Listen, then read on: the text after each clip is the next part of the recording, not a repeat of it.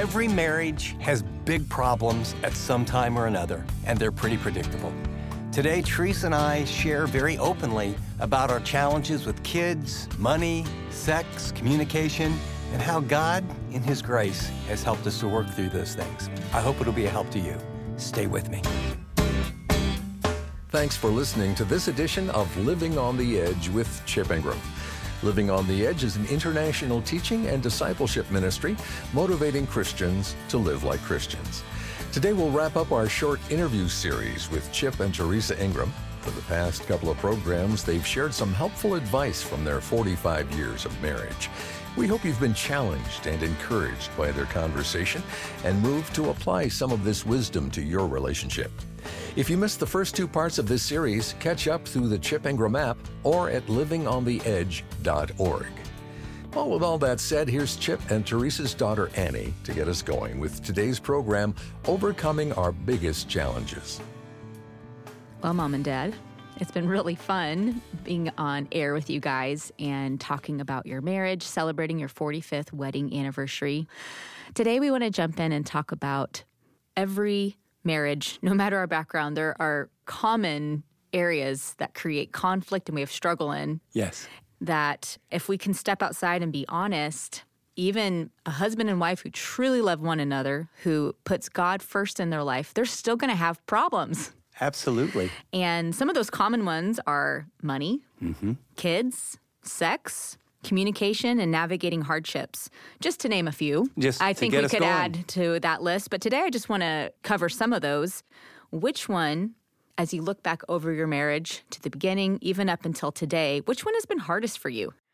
Some of them are seasonal in our lives. It's like, there are different seasons of life, different things come up. I love being a mom. I love being a grandmother. I'm a nurturer. I just want to take care of them and make sure they have everything they need and love on them. And Dad and I are so different.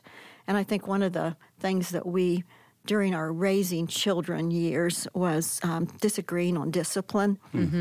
That was hard for me because he's General Ingram. Reporting for duty. And I don't know. I'm Mary Had a Little Lamb, I guess. I don't know who I am. But there were times when I felt, for me, it was a struggle when I felt like he was disciplining a little too much or too harsh. And it would hurt. It hurt me inside. And there were times that we argued over that. And then we got to a point where we realized that we weren't always on the same page. And so we would sit down every so often and talk through all the kids and what they needed, where they were in their lives, and what kind of discipline, because the same kind of discipline doesn't work with all those years.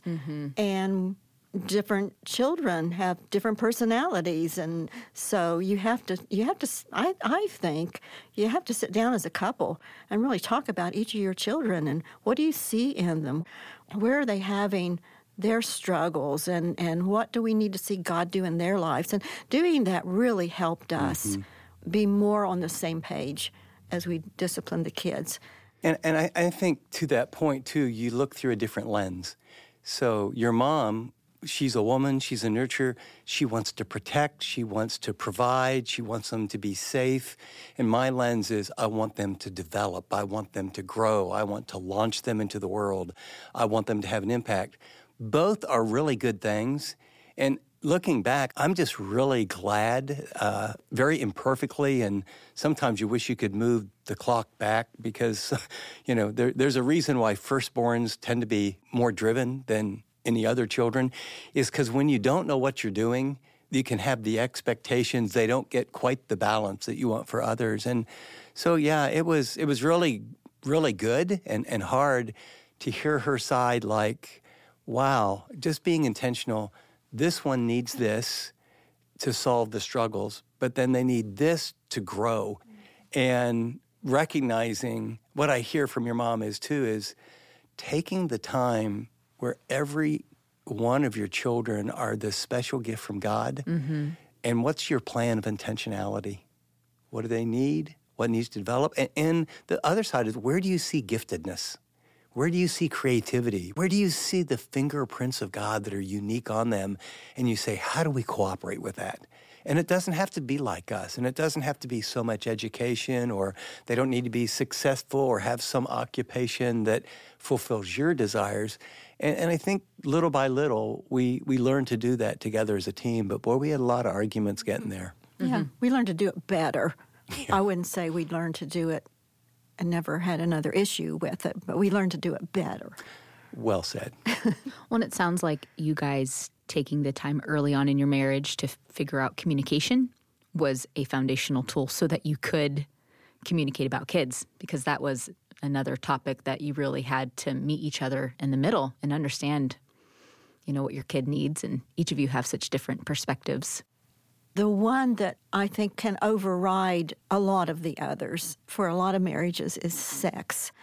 And when you come from a background where sex was so distorted, so different than God's design, I think it can cause a lot of negative feelings and arguments, misunderstandings in your marriage.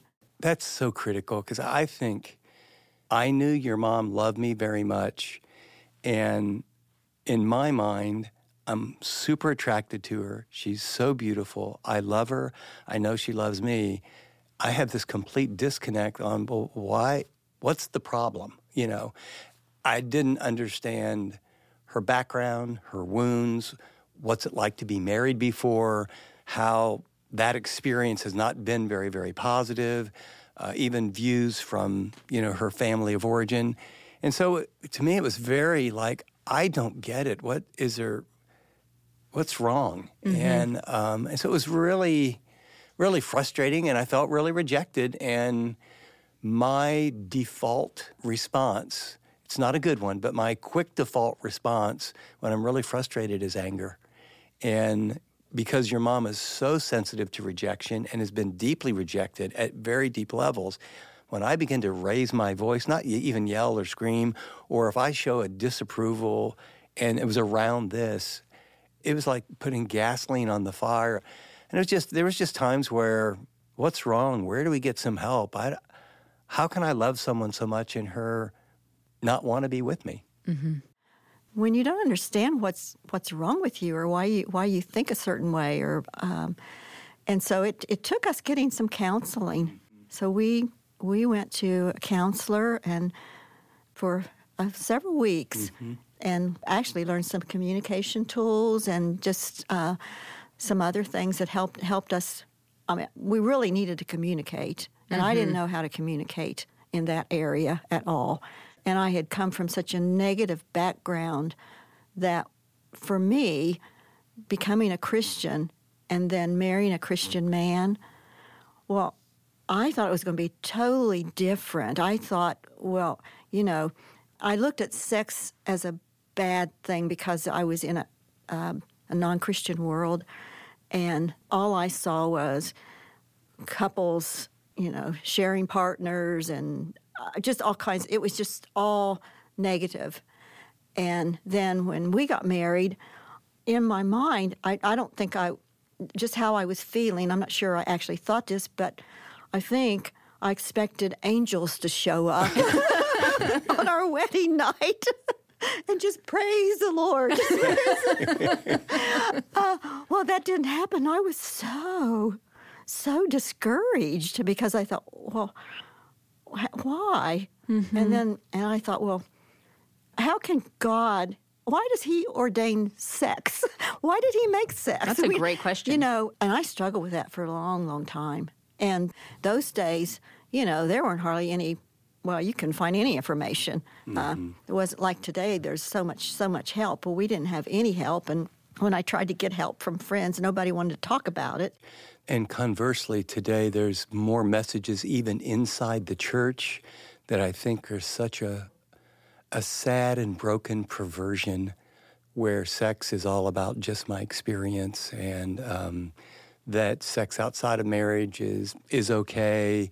God understands, and that covenant is a very sacred, sacred covenant, and you can't fully be safe and fully be yourself apart from a marriage covenant. And I think the other thing, maybe I can only speak to men. I think this is true of women, but I'll go out on a limb. I think there's part of my growth was getting off of just being frustrated all the time and digging into, there's a way that my wife thinks about things that I don't understand, that make no sense to me. I think sex is a gift from God, and I need to learn what makes her tick. I need to discover her family of origin. We need to have talks about how she views things. I need to have empathy. Anger's not working. Mm-hmm. Getting mad doesn't work. I need to be understanding and empathetic, and then I need to have expectations that say, you know what, sex is one aspect of, let's consider 10 in your marriage. And I think somehow the culture and even inside the church is, well, if it's not like raging hot, awesome all the time, you have a bad marriage. And I remember really thinking through, wow, I have this amazing wife, amazing mother. She's faithful. She's godly. We're best friends. I have all these things that are positive. And I could say, is my sex life what I really want it to be? No. Do I have a really good marriage? Yeah. Are we going to keep working on this? Yeah. But it doesn't break everything. And, I remember when we had a few years, we couldn't communicate. I mean, we read so many books. And so we made it through that. I'm kind of guessing we'll make it through this versus starting to attack the other person. And a lie that I believed was when I got really frustrated, our marriage will be better when she changes. She's got to change. And, God, you don't seem to be doing a very good job. I'm going to help you. I'm going to change her. And it was just, I finally came to the point, I mean, not like some big spiritual awakening. It was, I'm so angry, so hurt, so defeated. Everything I try doesn't work. And I just came to, the only one I can change is me. And so, okay, what... even in my worst moments where it's 90% her and 10% me, it was, Lord, would you show me my 10%? And by the way, it was way more than 10% in various areas. Yes, it was. That's right. I wanted to touch on hardships. You guys have definitely not had a trouble-free marriage, a perfect marriage, and have gone through loss, grief, cancer, lots of moves, job changes, broken relationships with different people in your life. How have you navigated those? I think it would go back to some things we talked earlier about why it matters so much to get up and meet with God, trying to take those hardships through the lens of, is God sovereign? Is he really good? If he's all-powerful, if he's all-knowing, just getting a lens on, theology matters. I remember when your mom went through cancer, 12, 13 years ago, God, I know you love me. I know you're good. I want her to live. We will see each other forever and ever. I'm begging, asking, and we're getting the best medical help, but I want to hold her loosely. And, we've been through injustice, betrayals, super financial hardships, times with kids where maybe someone's rebelling, or a tough time in our marriage, or, these major changes where we starting over from one coast to another and the adjustments to cultures that are so radically different. And, I think most of all is drawing near to God, drawing near to each other, and then people in your life. You can't make it through hardships alone. Mm-hmm. I just think of mentors, friends, supporters, whether it's fellow staff members or mentors or the closest friends. Why do you think that hardships tend to be a environment for division in marriages? I think it puts your relationship to the test. And, we have actions and we have reactions. Our actions show our intentions. Our reactions reveal our character. And I think hardships peel away and we react. And we can say whatever we want about what we believe and what we think is real and true. our behavior always is the evidence of what we genuinely believe. And I think hardships reveal some things that are painful to see in yourself, but there are also times that they either kind of make you or break you. You draw near to God and you're desperate. And some really, I would never want to go through some of the things that we've been through together, but there's been an intimacy that has been created through going through those that I wouldn't want to trade for anything. As I look back on my life, the hardest hardship that I experienced was just being abandoned as a young mom and just having the man you love get involved with another woman and the rejection that. So I had lived through that. I had come to Christ through that. And going through that as a believer, early on as a believer, my hope, my help, everything was just running and getting on my knees and crying out to the Lord, just giving him everything and crying out for his help. And it's not that he didn't always change the circumstances, but he always helped me. Mm-hmm. He always picked me up. And I think when we go through as a couple, we do the same. We cry out to God. Mm-hmm. We cry out to God together. If it's just something with our children or something really serious, I mean, we really seek the Lord. And God's word, a verse in Psalm 119 says, if God's word had not been my delight, I would have perished in my affliction. Mm-hmm. And I've lived by that.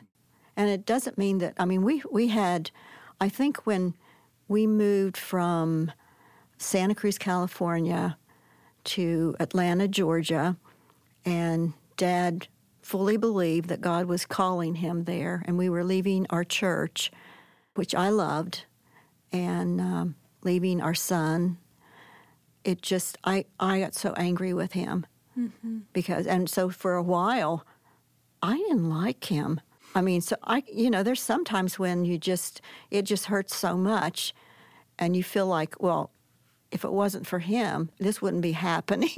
It's like easy to blame others for the problem. Oh, yeah. But I went. I was always surrendered. I always surrendered to the Lord. I always surrendered to my husband because I knew that was the right thing to do. And then later, as I look back upon those years, I'm so glad we went. And you see at hindsight what God did. And I grew so much through that time, even though it was hard. You were in high school, and we had so much fun getting you ready for the proms and on all the different things you did, and just those high school years and your friends. And I look back and just see the amazing things that God did through that time. And so sometimes you have to, in the hardships, you have to remind yourself mm-hmm. that God is good. He's for me, mm-hmm. and I can't see it now, but he promises whatever he allows us to go through, that he has good for it. And you just have to hang on to that. Mm-hmm. Mm-hmm. I think my one verse that I hang on to, Hebrews 10:36, says, you have need of endurance so that once you have done the will of God, you might receive what was promised. And I think so much of hardships is just not giving up and not giving in, and realizing in the pain and the difficulty and the grind, as you persevere, it really does lead to proven character, and proven character to hope. And hope doesn't disappoint because the love of God is poured out in our hearts. And there is a real progression of how God works through these things for our good. But I think it's okay to say, and I hate the process. I just hate the process. And at times it feels like you can't make it, but you just persevere. Mm-hmm. And I don't mean that just pull up your bootstraps. It is you draw on God's grace, God's people, God's word, and tell him, I can't make this, but for this hour or mm-hmm. for the rest of this day, if you'll give me what I need, I won't quit. And you get up the next day and you do it again.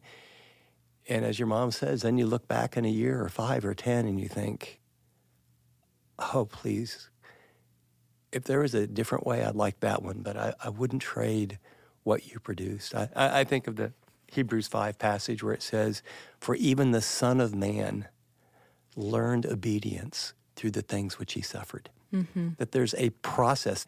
Even when you've never sinned, there's a process in a fallen world where God uses suffering and difficulty and tribulation to develop us and love us and make us who he wants us to be, that there's no other way.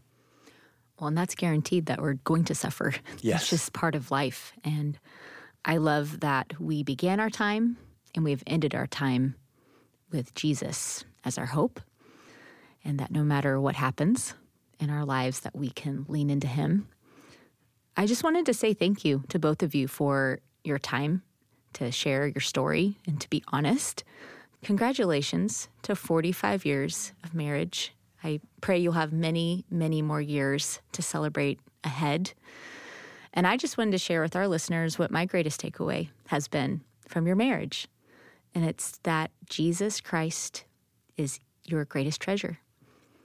And that, to me, was modeled day in and day out. And that Christ is our greatest treasure and our greatest hope is the foundation for our relationships. And you modeled, and that's the foundation for a father-daughter relationship, for a mother-daughter, for a spouse. And whoever is listening today, whether you're married or not, if you don't have a personal relationship with Jesus Christ, cry out to him. He wants to meet you right where you are. And he wants to show you that he can satisfy all the desires of your heart, and he can help you have a lasting relationship. This is Living on the Edge with Chip Ingram, and you've been listening to the third and final part of our interview with Chip and Teresa Ingram. We hope you've learned a lot from their insights and advice. And let me encourage you to go back and revisit any part of this insightful conversation, either through the Chip Ingram app or by visiting livingontheedge.org. Well, I'm joined in studio now by Chip. And Chip, I've really enjoyed hearing you and Teresa talk so lovingly and openly about your marriage these last couple of programs. And today you identified the obstacles you two had to overcome together to make your relationship work. What would you say to someone who could identify with a few of those areas you listed and is looking for some help? What I would say, Dave, is there are different seasons where we all have struggles with kids, money, sex, communication, storms in our life. And out of that, I literally codified all that, teaching out of Ephesians chapter 5, and it was called Marriage That Works. It was so simple. I wanted to let people know there is hope. God designed it. This is a man, this is a woman. Like engineers, if you'll follow the design, the car really runs great. And this is one of those times where I put it in a book with all the kind of practices that we learned, and we've just been very honest about, we had a struggle with kids. Yeah, we argued about money. And I wanted to give people some very clear, practical ways to make progress. Our heart's desire is to see marriages restored, encouraged. There is hope. Don't give up. You are in just one of those seasons that is predictable as it can be, but you just think it's so hard it might never get better. I'm here to tell you, if you ask God for help, God can not just heal your marriage, but he can make it a light for his glory. Thanks, Chip. To order a copy of Marriage That Works, go to livingontheedge.org or call us at 888-333-6003. This book will help you better understand God's model for marriage, the roles of husbands and wives, and what it really means to be one with your spouse. No matter where your relationship is right now, this tool's going to encourage you. Again, to get your hands on Chip's book, Marriage That Works, call 888-333-6003 or visit livingontheedge.org. App listeners tap special offers. As we close, our mission at Living on the Edge is to help Christians live like Christians. And one of the best ways we can continue to do that is through programs like this. So when you hear a message that helps you, pass it on to someone else in your life. Now, you can easily do that through the Chip Ingram app or by forwarding them the free MP3s that you'll find at livingontheedge.org. And don't forget to include a note about how it made a difference in your life. Well, until next time, this is Dave Drury saying thanks for listening to this edition of Living on the Edge.